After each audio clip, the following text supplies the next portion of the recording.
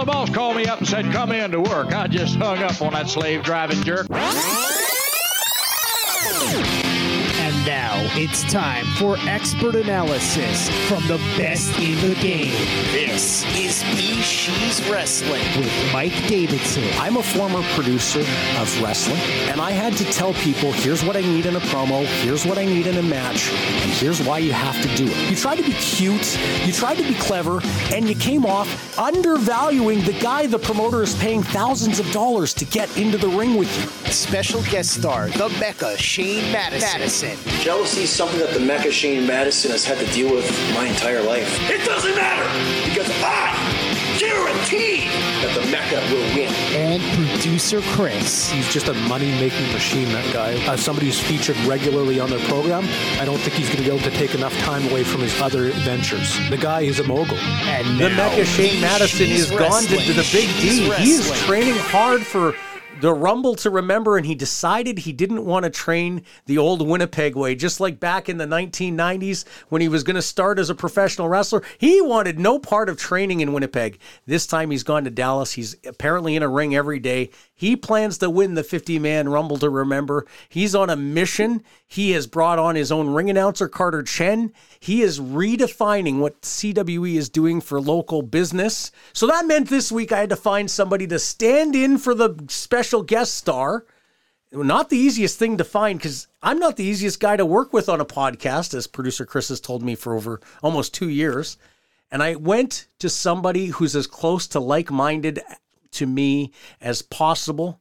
And that's the biggest compliment I'm going to give this guy in the next hour and a half for the episode 78. Darren Metzelar, Steve Stryker is my co-host, and it's good to have you on. How are you doing today? I'm doing tremendous. How are things out in the Peg? It's very good, but people listening don't care about Winnipeg. They either live here and they know how it's going, or they don't visit here and they don't want to know. So we're not going to small talk. We're going to get right into it, pal. I wanted to start. People don't understand the psychology that goes into starting a wrestling promotion. So everybody's had a pipe dream at some point that's in this business. Oh, if I was running, it would be different. Oh, if I was running, the venues would be better. There would be more fans. We would use better talent. We would book better. And before I ever had that, working for Bobby J in 2001, there was a guy named Steve Stryker in the CWF, Canadian Wrestling Federation locker room, who thought the same thing. He thought the same thing in River City. When River City came up for sale, he was going to buy River City. And when that didn't happen, the dream to start a company called Power Pro Wrestling came about. So you and I are kindred spirits in the fact that when we're sitting in a locker room, we are always thinking of what could be better. And that is the psychology that leads somebody to start a wrestling company. Would you agree with that? Yeah. I mean, it's motivation. I mean, after all, professional wrestling is a business. So if you're not thinking like a business and looking at it like a business, then you shouldn't be in the business. Yes. So I would imagine in 1997, when it happened for you, you were watching Ernie Todd and thinking, God, he does things wrong. And you were thinking of all the ways you might do things different to be right. And then some of that also included, like, a lot of times you're loyal to a booker, not a promoter, or sometimes you're loyal to the promoter and not a booker, right? And you just think you can put it together differently. That's what I found. And I always wondered what it was for you. What was it that made you put money up and made you get there and start working at trying to find new venues and trying to make a wrestling company out of nothing? What made you do that? Just trying to be better. Ernie came in, and to be fair to Ernie, and this is probably one of the few nice things I'll say about him, is he was brought into the business as outside money, outside mind. And then when he was brought into the business, he wasn't, what's the best word he wasn't, he didn't get acclimated to the way it should be.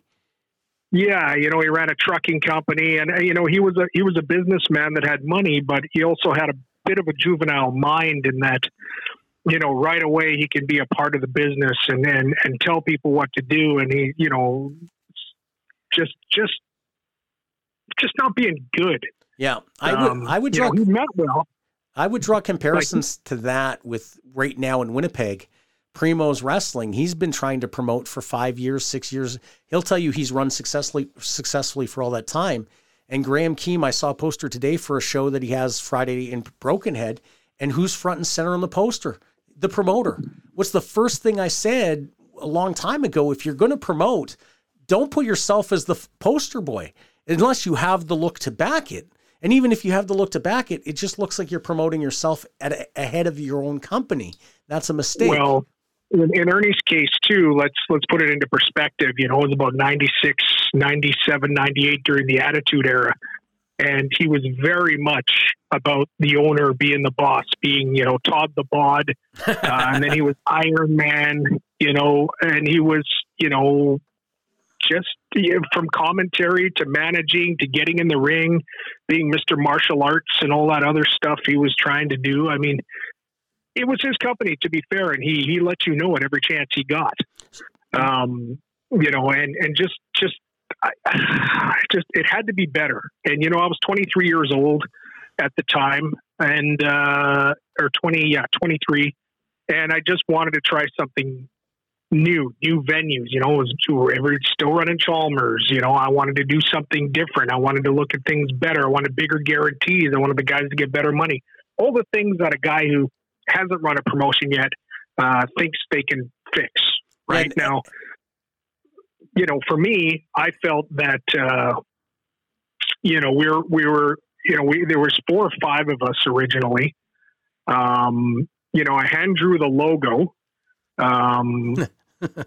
We got banners made. We did things different. I rented a ring from Tony Candela, who was very generous with it.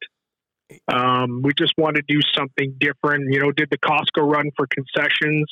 Instead of running Chalmers, we ran Elmwood High School across the street. You know, we ran Tech Voc High School. We got a pretty good guarantee at a community club in Transcona Park City. You know, we were off to a good start, but the other partners involved, God bless them, and no disrespect. Again, this is 25, no, honestly, though, 25, 26 years ago now. They couldn't keep up with me. Okay, so what I wanted to do. So that was part of the motivation. So again, like a lot of false starts, I'll call it. Everybody thinks they can do better and they have all the answers. And then when they get into the trenches and realize there's insurance, I had to get insurance. I had to get this. I had to organize that. If people aren't rowing the boat to the same rhythm as you're going to go off course real quick and ground yourself. So fast forward. Let's say it's not 1997. Let's say it's 2023. If you were in that same situation today, how would you do it differently? And this is where listeners today who might be thinking, hey, I want to start a wrestling company. What would you do knowing that it's a saturated market, but it's a hot market? Independent wrestling's drawing better right now than I've ever seen it. How would you go about starting? Well, there's always opportunities. So for me this time around, being a lot older now, I would try to find investors and before I do so, have a very good business plan, right? Because, you know, full transparency with Power Pro, there was 4 or 5 of us, and we each invested $500 each. Yeah, and we thought that was a good startup nut, so to speak, at the time, and in which it helped us get through the first shows, and we got, you know, but you know, now with the game raised, you know, with technology. I mean, technology is a huge game changer with laptops and lighting and LEDs. Back then, you had to go to, you know, Roadshow Sound and Light was pretty much the only game in town back then. And you had to get rigging and you had to get, you know, bright studio lights. Now you can make things look great on pennies versus back then where you had to put out real money to get a real solid gig, you know, to make it look special. Now, you know, investors is what's important. Business plan, even better. Yeah. So you're on the right. You're on the right track when you say investor business plan. You also have to. Yeah. What a lot of people miss when they think they want to start a wrestling company is they start with this mindset: we're going to run a show. It has to be profitable because we can't absorb a loss. And as long as we're running every show profitable, we're building a business. And that's interesting logic. But if you open a restaurant, you're in for $250,000 before you even get open. And then you have to run at a profit monthly to start paying down your debt. Sometimes you're going to run at a loss for the first 6 months to a year while you establish your reputation. And then that's when you're going to start making money. You're going to go into your line of credit even further for that first 6 months to be able to pay for marketing, to be able to generate your market.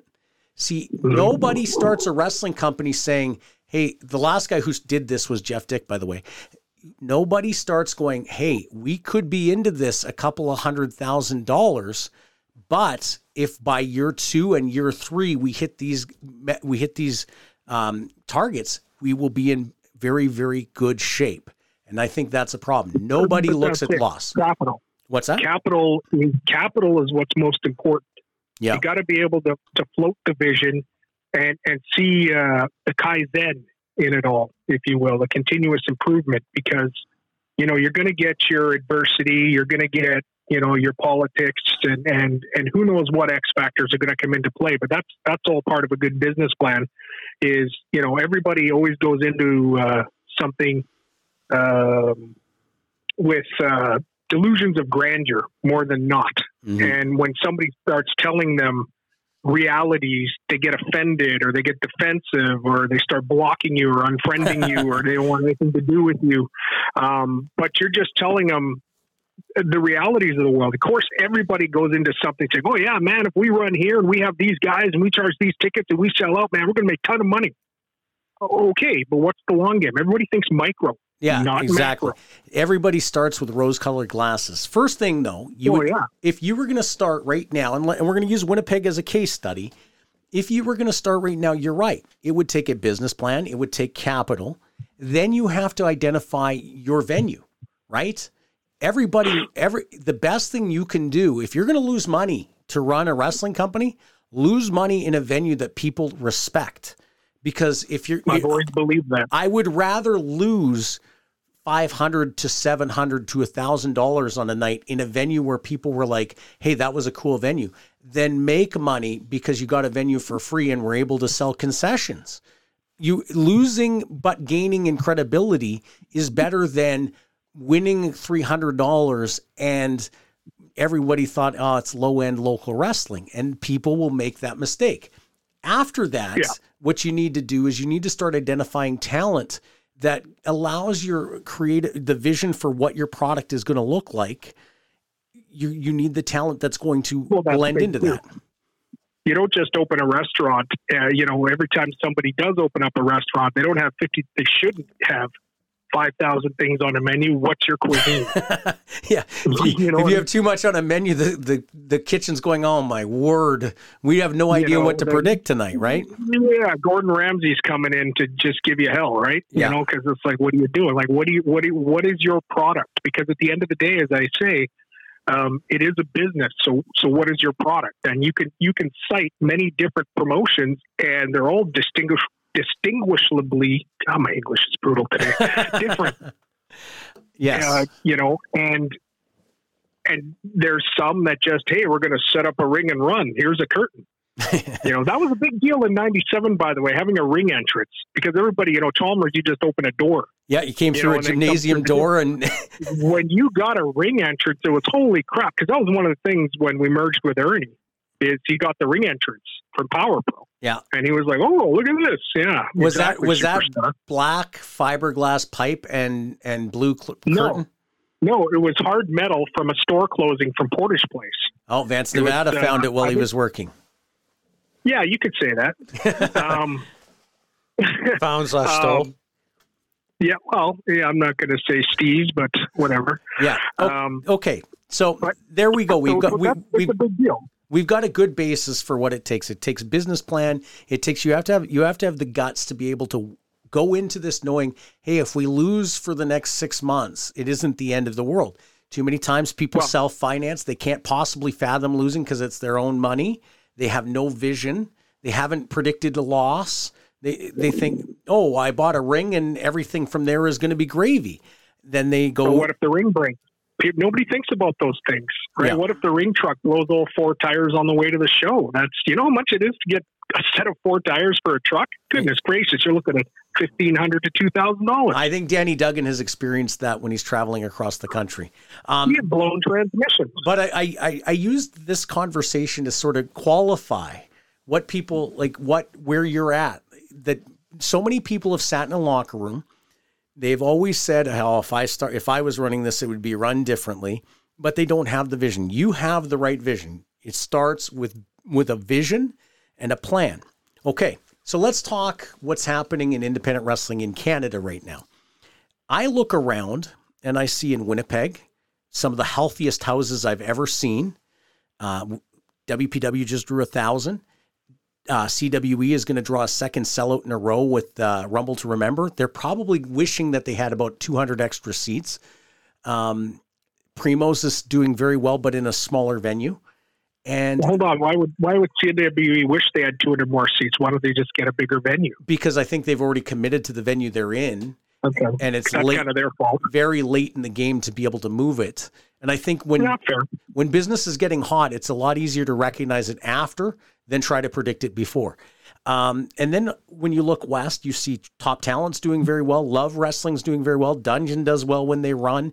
Can-Am's doing better. You're in BC, and I see All-Star Wrestling is filling venues in different towns and different venues. How is that happening on the West Coast? Because I have theories as to what's happening in Central Canada. Well, here on the West Coast, let's understand that the lower mainland British Columbia has more people than Manitoba and Saskatchewan combined. Yeah. So there's definitely people of different races and different cultures, and wrestling as a whole. Remember, All-Star Wrestling, I mean, the championship belt goes back to the 1940s. Like this company has been around in some way, shape, or form for damn near 90 years. Yeah, I know. I lost my title match in 1957, actually. Yeah, exactly. Exactly. Me too. I went to a Broadway and then left the territory. Yeah, Kaniski refused to put me over. Yeah. I had an issue. Not a thing, but that's. But they've been around a long time. So it's kind of like every territory has their. Go to Ontario, you hear is Maple Leaf Wrestling. Quebec, you hear about International and the Rougeos. Winnipeg, you hear Candello. Calgary, you hear Stampede. Alberta, you hear Stampede. And in Vancouver and British Columbia, you hear All-Star. Yeah. Because they were the ones that were the predominant territory back in the day. And that's still around. Now, there's something to be said for that branding. But, when it comes to professional wrestling, I can't think of off the top of my head anyway, any territory or any city or any town right now that's actually doing crap. I mean, there's promoters that are still drawing schlock. Yeah. But there isn't a city or a state that I can think of off the top of my head that actively has professional wrestling that isn't doing well right now. Well, and another one that's doing well is Pure Power in Lethbridge. But in Saskatchewan, the market is still a little bit. They ran NMAX Center. Yeah. Like, let's put Lethbridge on the map for a second. They've run a couple of shows now in the NMAX Center, and that's home to the Lethbridge Hurricanes. That's the big building. Yeah, and I've always been a fan of running shows in the big building. Put 600 people in there, and some people say, well, that made it look empty. But the reality is the credibility of having the cojones to run a venue like that says something. But that's it. And that's it. Now, and then that's a business plan. If you're prepared to do that, fans can say, well, it kind of looked empty in there. Some fans want the intimate atmosphere. And let's take a perfect example, WPW. They run the Burt, and now they're going right back to the Cultural Center, right? Well, they're also, up until the Burt, which I don't think was a sellout, they had been on 11 straight sellouts or something, right? So now they went to the bigger venue. They sold over 1,000, which was a key for optics. They probably could have done 400 more if they wanted to open the third level. So now they lose the sellout streak. They're going back home, their home venue, sell it out, and trust me, those boys have a plan. They're pretty shrewd. Yeah, and I love that. Now let's put put that sellout streak thing to sleep here. When you're drawing over 1,000, that's 4 sellouts of the other guys bragging sellout. So I don't prescribe to that. I would much rather. My English again. As somebody who ran the Investors Group Athletic Center where the capacity was 3,600, I would much rather say, hey, I drew 1,000, I drew 4 figures, than ever say sell it. I never, ever, actually, no, in the studio at One World Studios, we did sell that out twice. But what was the number of investors? Wasn't it like 1,200 or something? The best number was Eddie Guerrero, and I think it was 17. Well, disputed, but 1,750. But it was over 15 for sure. But I think the number in PCW's history, they'll say it was 17 something. 1560 was the initial number. The day after is what we were saying, but somehow the number. But there isn't too many independents in Canada that have done that in the last 22 years. No, it's rare, and it takes, again, vision, tenacity. You got to go for it, right? And I think right now, I'll tell you, I recently just bought a custom championship belt for some reason. If I was going to buy a custom-built 18-foot ring, this is the type of landscape that I would say, okay, I'm ready to roll the dice, and I would probably self-finance and expect to take a loss. Because now that I understand the income tax, that if you invest in a business and lose a little bit of money, you get a little bit of money back at tax time, I would probably have more of an appetite to do that, right? So, see, and there's another point you make right there. You know, having a business plan and running a company and taking chances, people forget about the tax aspects. I think a lot of wrestling promoters conveniently forget that there's such a thing as income tax. You know, and that's a dangerous thing for many promoters. I know when I ran, I certainly, you know, like, hey, it was cash only, you know. Like, yeah, well, and that's the thing. It's such a cash business. It's very easy to say, oh, well, we only drew exactly what we sold online for tickets. We did not take any cash at the door. We're a cashless business. And in reality, you're taking cash at the door. But even that would be more honest than some promoters. There's a lot of promoters that think for some reason professional wrestling is exempt from the Canadian business laws, right? They think, oh, well, what you mean you have to charge GST for a ticket? No, goods and services tax doesn't apply, right? Meanwhile, whenever I buy a Ticketmaster ticket, I notice there's a GST line there. I should watch what I say because producer Chris is sitting there wondering, oh, am I going to have to edit a bunch? This has been fascinating because you give me... I never said anybody. I'm just saying it's a general bad habit with all wrestling promotions across the board over the years that I've seen. But now with computers and just everybody's got a supercomputer in their hand now. Yeah. It's just when guys go across. You know, I would have to assume 95% of promoters file their taxes and 5% maybe don't. I don't know. I would think it's a vast majority. Every business cuts corners. Let's not cast a dark cloud over the wrestling business specifically. Every business cuts their corners. You want to know what's amusing to me? Sorry to digress. The one company that had somebody held liable for tax-related issues was WFX and our owner, Jeff Dick, and he was filing. And then they don't even go after the ones that don't file. Like, what is happening here, right? Is that not weird? They look for the low-hanging fruit, not the effort. Well, no, right? In his case, they had identified, and I'll talk about this later in another episode, but they had identified tax irregularities, and the investment strategy was an issue. But anyway, so is it not paying taxes and irregularities? Very irregular. He was paying his taxes. With WFX, he paid his taxes anyway, and I know he was for his other businesses too because I was on payroll. I saw the mandatory deductions. But there's so much going on. But yeah, as far as the sellouts and everything, your digression was fantastic. You know, like you were saying with venue, like, you know, running the Investors Group Center or running the Burt. You know, I remember when Candelo ran TV at the Burt years and years and years ago. WPW absolutely squashed that number. Yeah, what did he draw? What did he draw in 90? Ultimo Dragon. Yeah, I think there was 700 there. 700 for that. So he would have filled the bottom completely for that. Probably pretty close. Yeah, the second level really didn't have anybody.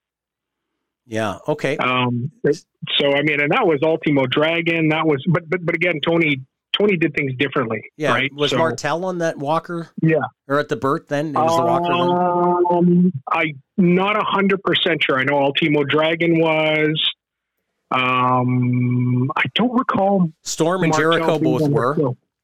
But Lenny was there. Bad News. Luther didn't. Yeah, Luther was there, and Gillespie was a sidekick. Titan was there.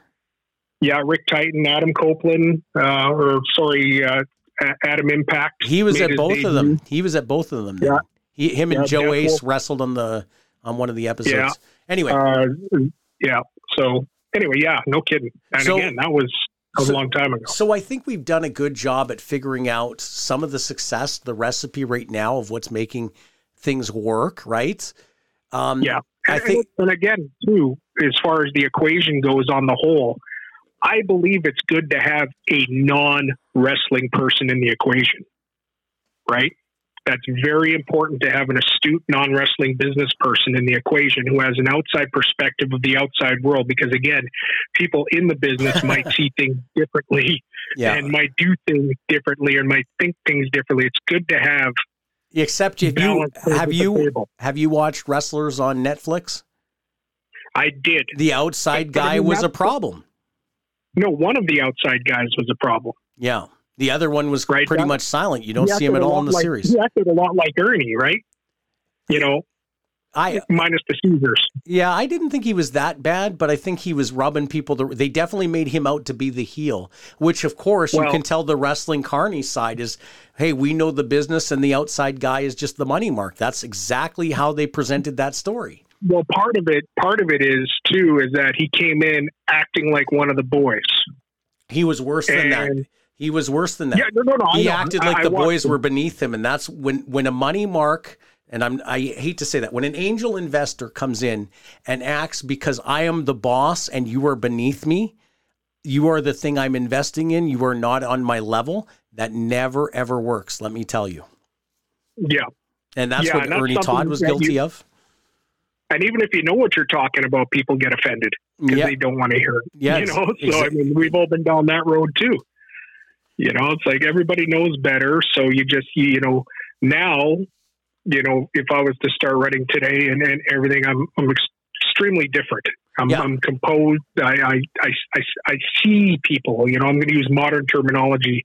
I see people, I hear people. It's a little different than pull the trigger jackass. I'm beyond that now. I think your passionate responses were always good. Before we go to break, the last thing I will say, you're on to something in terms of getting the investor, but the key is it has to be an investor who isn't giddy to be hands-on. He's got to see it as the investment end, the business end, but he does not want to be in the locker room involved because that's where it gets a little hairy.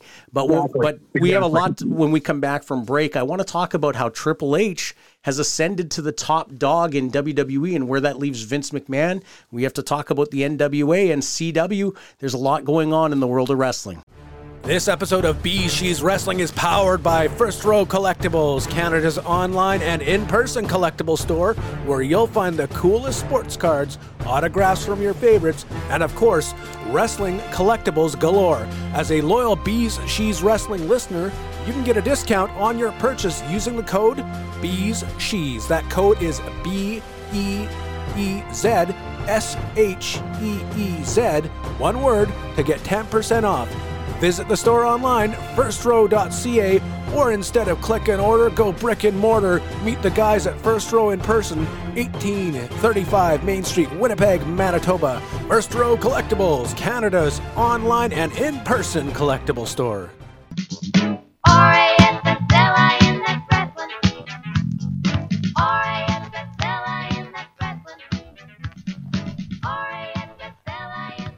The wrestling world got turned upside down when WWE got sold to TKO or Endeavor and then TKO. And it's weird. Originally, you heard Vince McMahon will be the source of power in the world wrestling entertainment, that he's going to have final say in creative, that he is the chairman. And then a few short months later, and a failed television negotiation rights deal on SmackDown. And now it's the way it should be. Triple H solely in charge of creative. Vince McMahon, clearly, they say his stock has fallen. Not his stock value, but his value in the perception of the people who call the shots. It is different today than it was 3 months ago. And you know what? As somebody who's watched this and in many ways argued with the Mecha Shane Madison a lot about where Vince McMahon fit in and how this was playing out, let me say, this couldn't happen to a nicer guy than Vince McMahon, because he could have kept the company, let Triple H and Stephanie and Nick Khan run the company, went off into retirement and been happily ever after.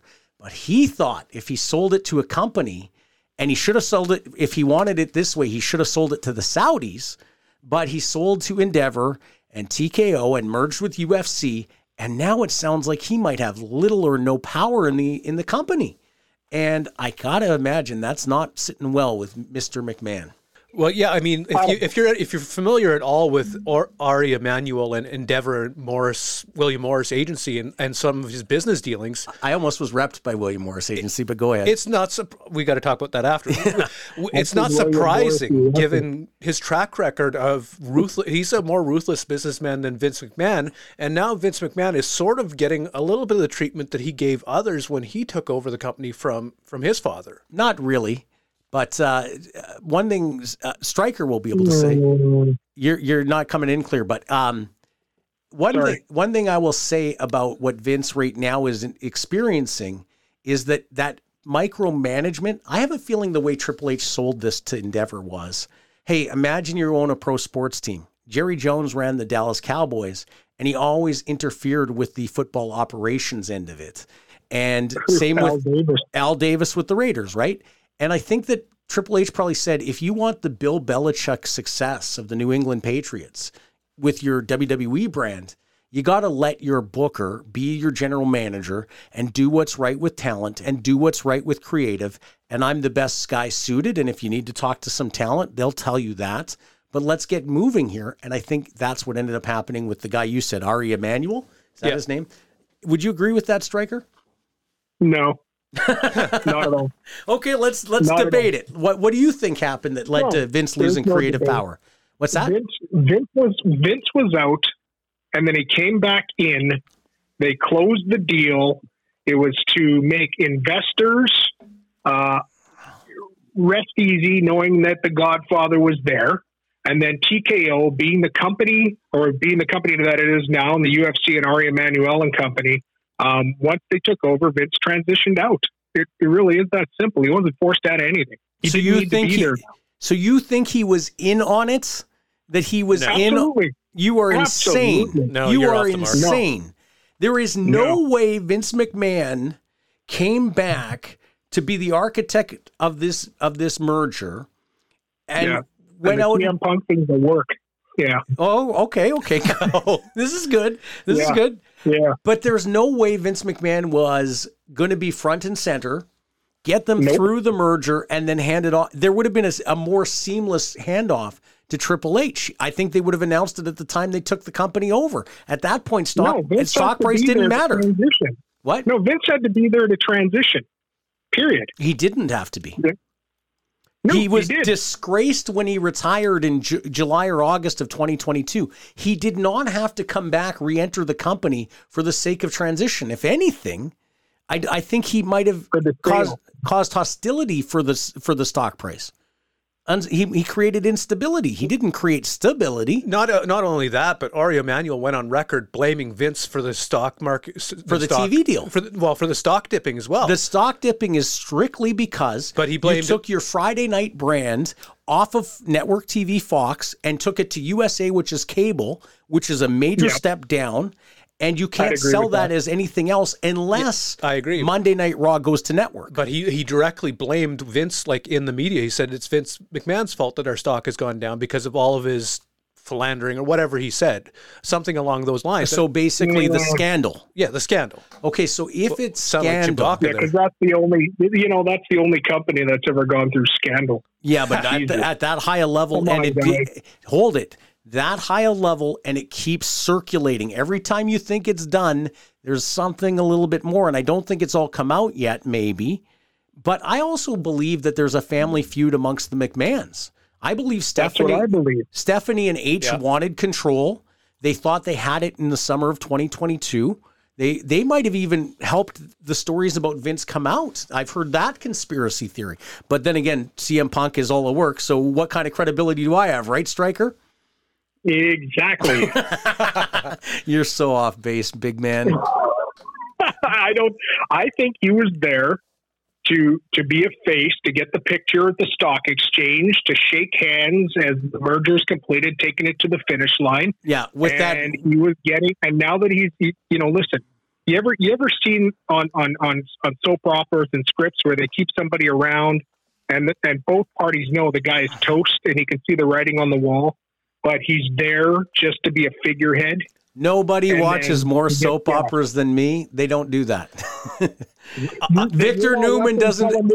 Watch a Spanish soap opera. Pal. Oh, Spanish. Yeah. Okay. Sorry. Victor Newman doesn't stick around just because he's toast. He's still a big star, believe it or not. I think you're. I think he's partially right. I think, Stryker, you might be partially right. I think that maybe that was the case, that he was kept around to be the face, but I don't think he was aware of it.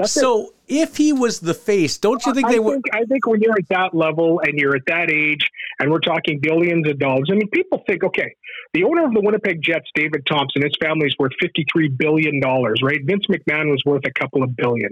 Let's put this into perspective. At the time, I don't think he was worth a couple of billion. I think he became a multi-billionaire only after the sale. Exactly. So, even when WWE, WWF went public, he was bragging about that, right? Yeah. He took professional wrestling and the entertainment business as far as that genre goes, as far as it possibly could. $1 million he turned into a $9 billion merger. Yeah. That's pretty good. Okay. Right? So who cares? Last thing we're going to say about Vince McMahon is if he was there to be the face of the company, shave the mustache. You look like a dink. All right. It's very Walt Disney, isn't it? Yeah, he looks ridiculous. Moving on. The business got shaken up again this week when the NWA and Billy Corgan announced that they've got TV. It's going to the CW. That network is almost as big as TBS and TNT. This should be huge. But what haven't they said, Chris? Well, we don't know when it's going to be on. How about you? There you go. Time slot? Is this a Saturday morning time slot? Is this a late Saturday night time slot? Yeah, is it weekday nights prime time? Well, Corgan says it's going to be prime, but what's that? CW's got so many affiliate channels that thing could end up on at 3 a.m. Well, that's the thing. You just don't know until you know, right? How many independent promoters have said, hey, we've got the local NBC affiliate. Ohio Valley used to say that about whatever their affiliate was. And it's not the right, it's posturing. When we were on America One, I used to love to say we were available in 50 million homes. And we're on in prime time in Los Angeles and New York. Those were facts. But we didn't have the penetration with that network that we needed. Now, CW does change the landscape for NWA, which had been largely focused on YouTube for their distribution, and that was never going to work forever. Theoretically, they now are on par or better than Impact. Potentially, if they get a Wednesday night time slot, they could be competing with AEW. But how does NWA with that roster compete on a national level? They have a good enough roster. No, they don't. Do you know what their roster is now? EC3 is their champion. Oh, wow. He looks like $1 million. Holy crap. Yeah, but EC3 would be at best a supporting guy on Friday Night Rampage. But Billy Corgan's got an eye for talent. Look who he had in the NWA before. So when he put Brodus Clay over for the title? Clay is world champion. Hold on. I'm not talking about Brodus Clay. I'm talking about the hottest guy in wrestling right now, LA Knight, who was on NWA Power for a year and a half. Eli, so you go, Stryker. No, I can't. Okay. So let's look at the talent he used. He used a lot of guys on a per night basis, right? His eye for talent has been I wouldn't put it up against Demorris. No, Impact. Neither would I. But Scott Demore I wouldn't put Scott Demore against hardly anybody. Well, Demore is superior to Tony Khan. Go ahead, Stryker. Here's a Billy Corgan story for you. Okay. It's Kurgan, actually. He was he was the interrogator. Billy Kurgan, the interrogator. Okay, funny guy. Billy Corgan was at the Cauliflower Alley Club reunion in 2011 is when I first met him in person. It was cool. Yeah. And he didn't own anything yet, but everybody knew his love. I think he was hanging around the Windy City shows in Chicago at the time. And just kind of buzzing around, and everybody knew he loved wrestling, and somebody brought him to Vegas for the reunion show. And he sat at the table with us, and he was just chatting. Okay. Like very, just about the business and how he loved the business. And he talked about the AWA, and he talked about, his love and passion for the business.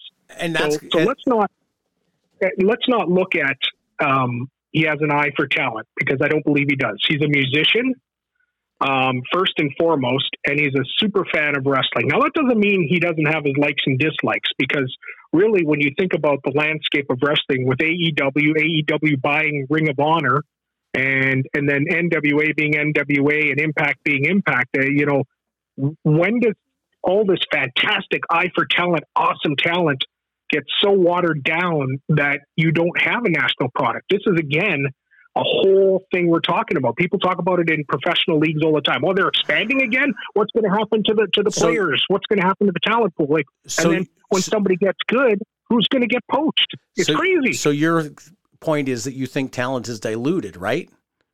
It's getting there. Yes, yeah. There's going to always be those standouts, but those standouts are going to get plucked. Okay, so here's what I would do if I'm Billy Corgan, and here's what I suspect has happened, okay? Bear with me for a second.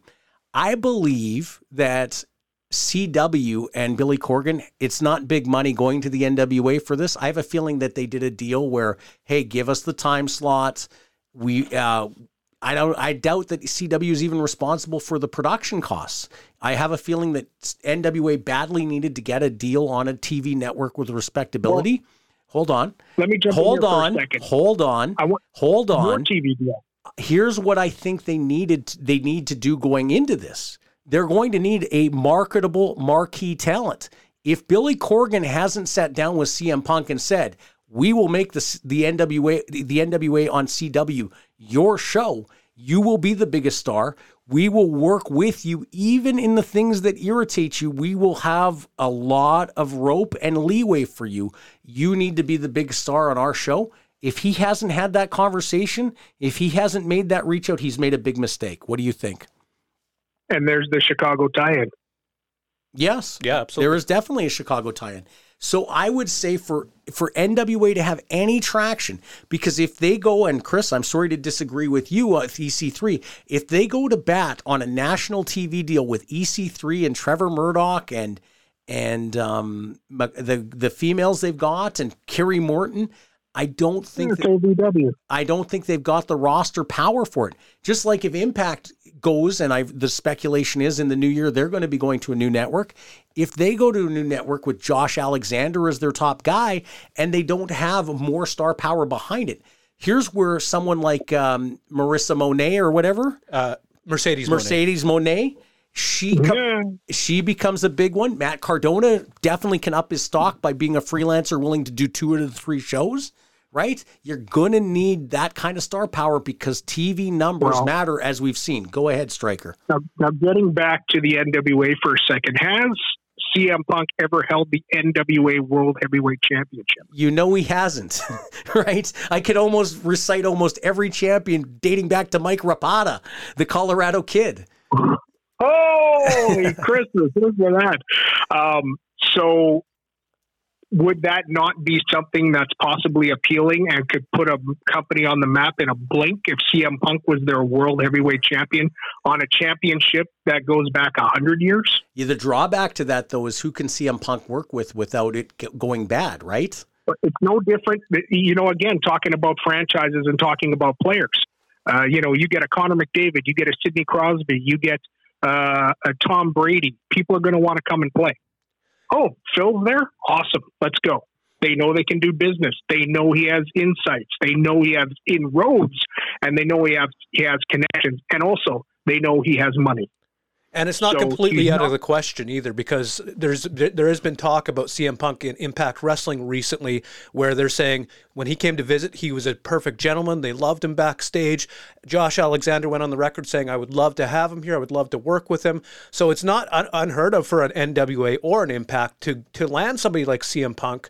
No, and to your point, Stryker, you bring in a CM Punk, and to your point, Mike, you attract more talent. You attract more top-tier talent that might want to work with him. More importantly, I think you might turn talent off with CM Punk. But the reality is of what you... Hold on. Let me make my point, then you can make your point.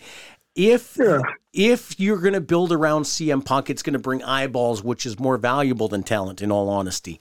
But here's what we have to consider right now.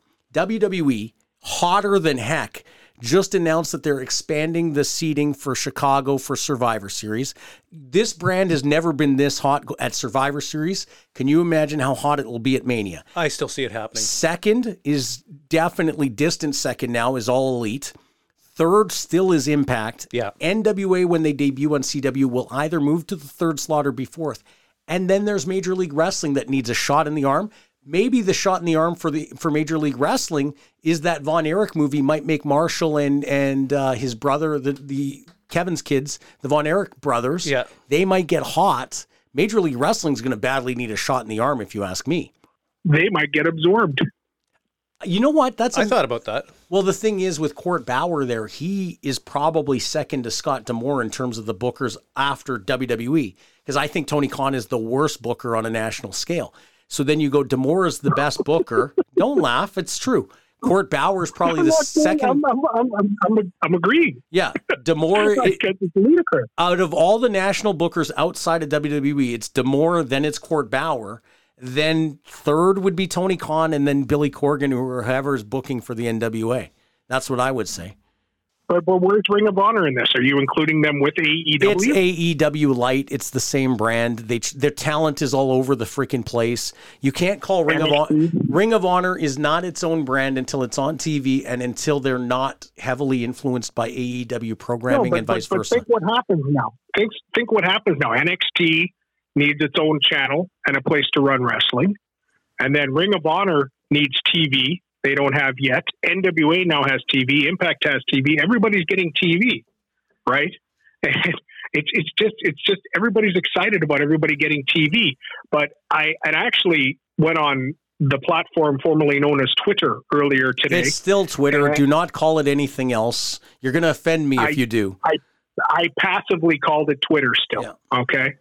Okay, put up the X sign. You'll be injured soon if you keep it up. Dismissively call it Twitter because that's all that matters. Go ahead. Okay, tweet this morning about how I laugh at the numbers when they put out ratings. When they're talking about, oh, this week this guy did 900,000, this guy did 600,000, this guy did 700,000. But that's how you measure it. I know, but the consumption of the business now is a joke. That's an excuse. That is not an actual. It's a cheap reason. Yeah. People don't consume it on TV anymore. People are streaming. People are watching their programs on different ways now. They're not tuning into a regular television set.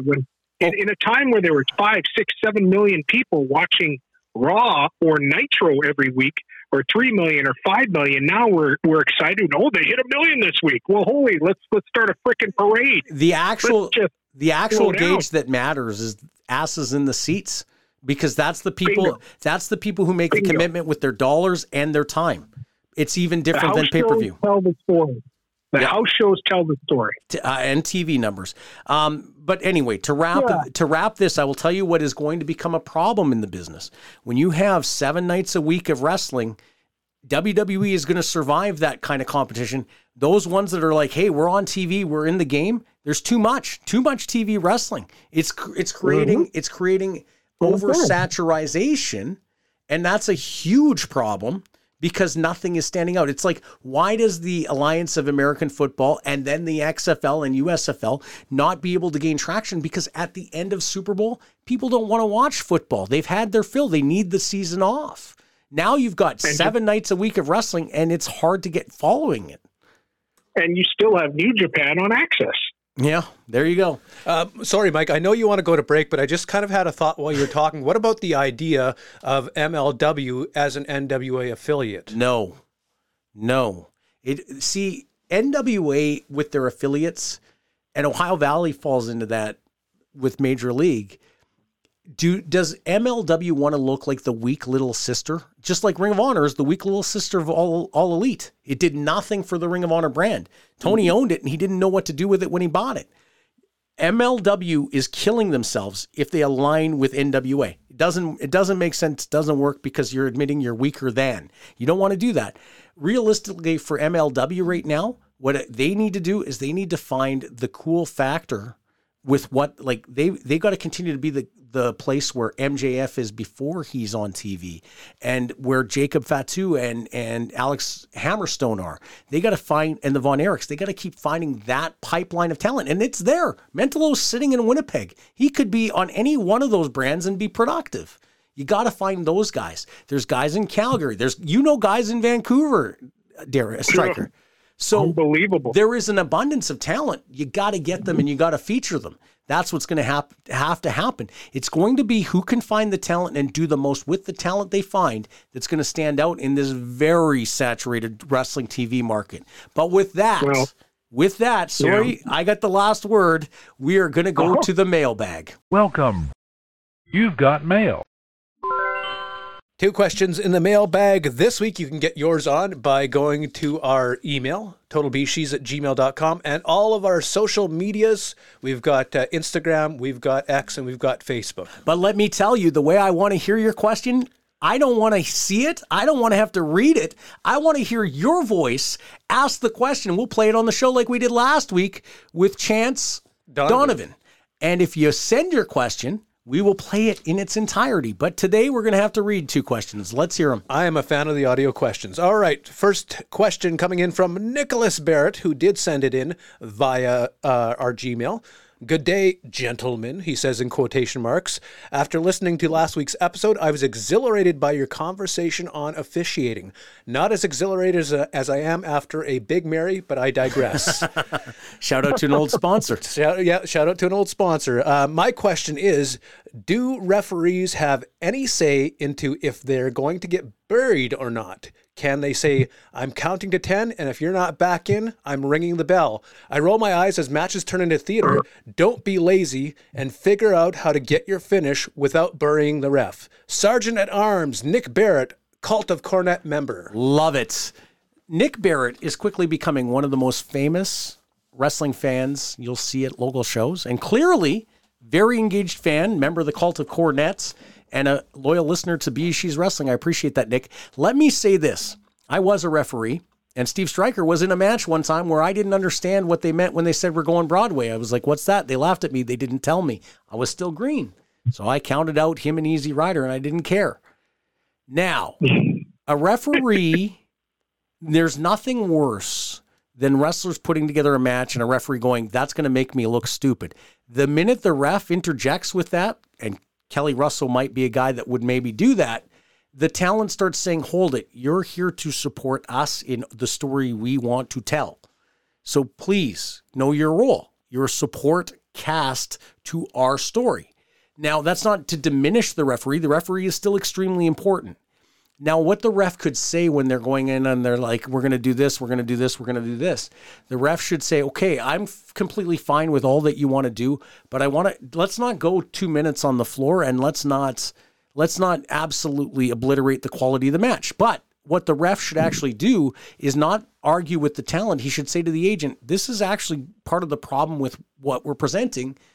I don't think we should be, I think I should be asserting myself a little bit more. The agent should be the one to say, guys, tighten it up and don't do so much stuff that's making the ref look stupid. That's the importance of an agent, a segment producer, someone who's going to tell them, hey, that's not right. Make sure the ref has credibility. Shouldn't come from the ref, and the talent shouldn't put the ref in that position, but the agent has to be the authority figure there. So what do you think, Stryker?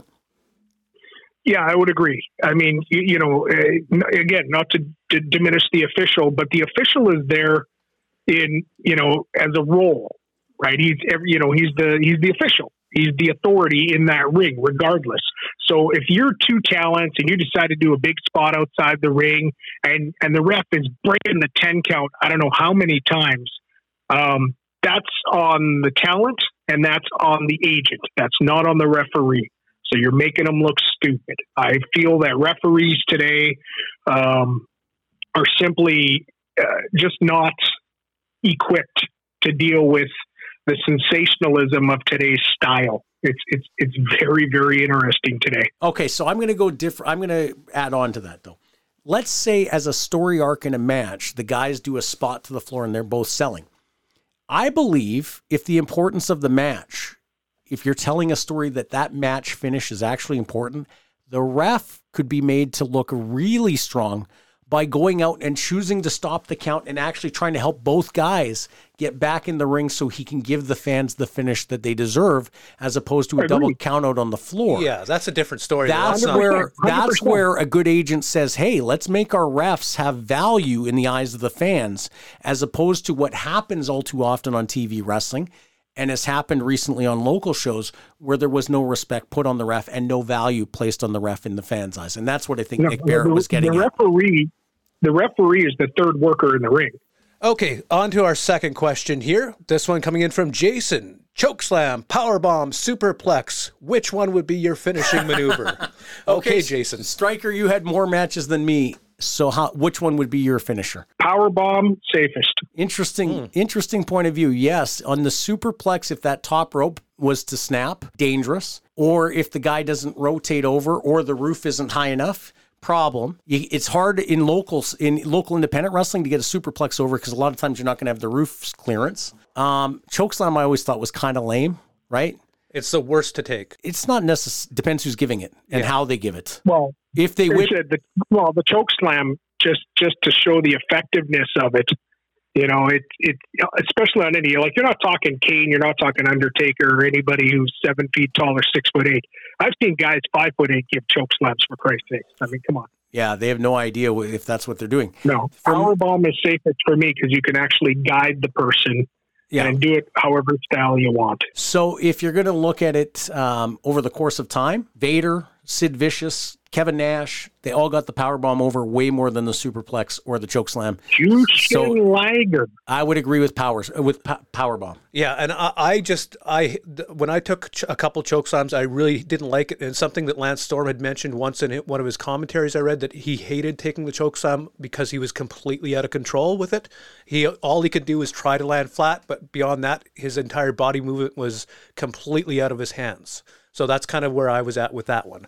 All right, questions done. If you want to get your question on, you know what to do. And like Mike said, we love the audio questions here on BeezSheez. So Shane Madison isn't in the studio today, but let's go to the event center or not. This is your BeezSheez Wrestling Event Center. We start in British Columbia. Friday, October 27th, Boom Pro Wrestling is in Vancouver.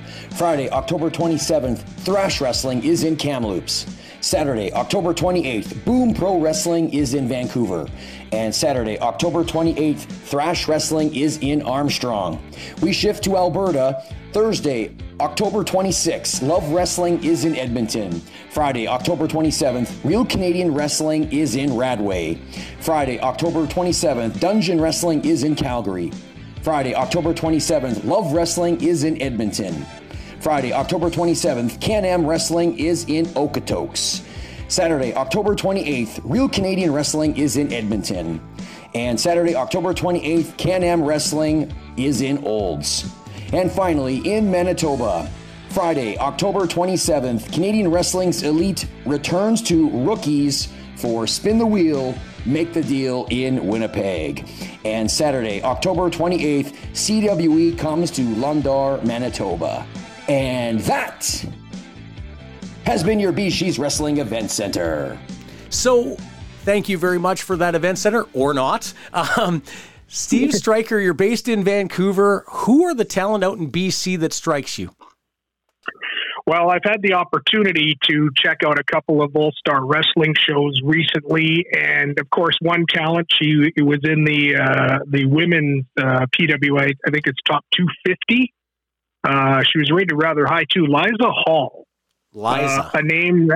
Oh yeah, Liza. I mean, she Speedball Bailey was in that on that show.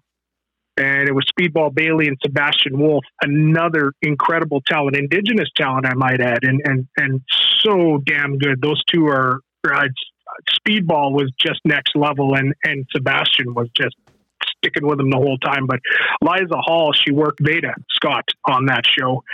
And I'm telling you, Liza is just the absolute complete worker. I mean, I'm a very critical person when it comes to shows and details. Literally, that match almost brought me to tears. I got emotional. So Liza Hall, Sebastian Wolf, who else? Well, the All-Star Wrestling Heavyweight Champion is Leon Locumbo, and I believe he was trained by by Scotty Mack. Skis me's. Yeah. So, he's got a good start in his career. His brothers play in the CFL.